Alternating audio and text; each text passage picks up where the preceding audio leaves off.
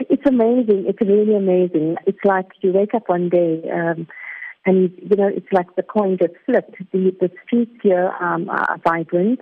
The shopkeepers are now, whether it's a grocery store or whether it's a makeup place, everyone's selling some item that's related to Diwali.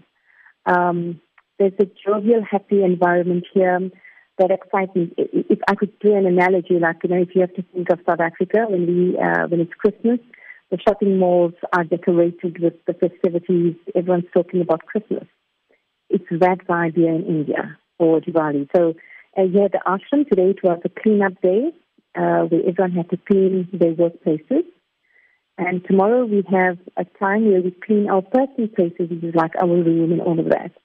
And thereafter, our 5-day celebration starts. But I think what's nice here is the togetherness, doing things together. I know that Diwali has become commercialized, but that's why I haven't experienced it here. Something interesting you're telling me, it's a 5-day celebration. It's a 5-day, yeah. So tomorrow will be Dhanteras.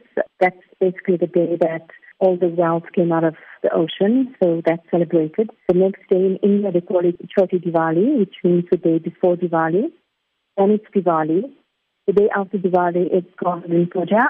At the ashram, they have a goshala, a cow shed place where they have 220 cows. So celebrations will be taking place there.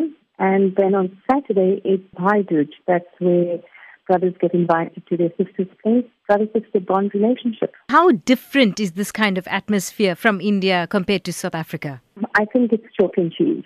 I think, and I'm talking purely about my experience. It has nothing to do with any particular person, organization, or whatever.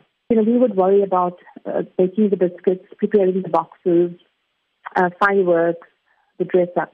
But here there's no biscuits and boxes that you're going to deal with. People focus on the sweetness, what they're going to dress, at which place or venue we're going to get together. People are going to bring food items, and we're all going to have this big feast and eat. So there's more merriness around it, togetherness, and doing things together, not just as family, but like here in the ashram, among strangers. So it's amazing.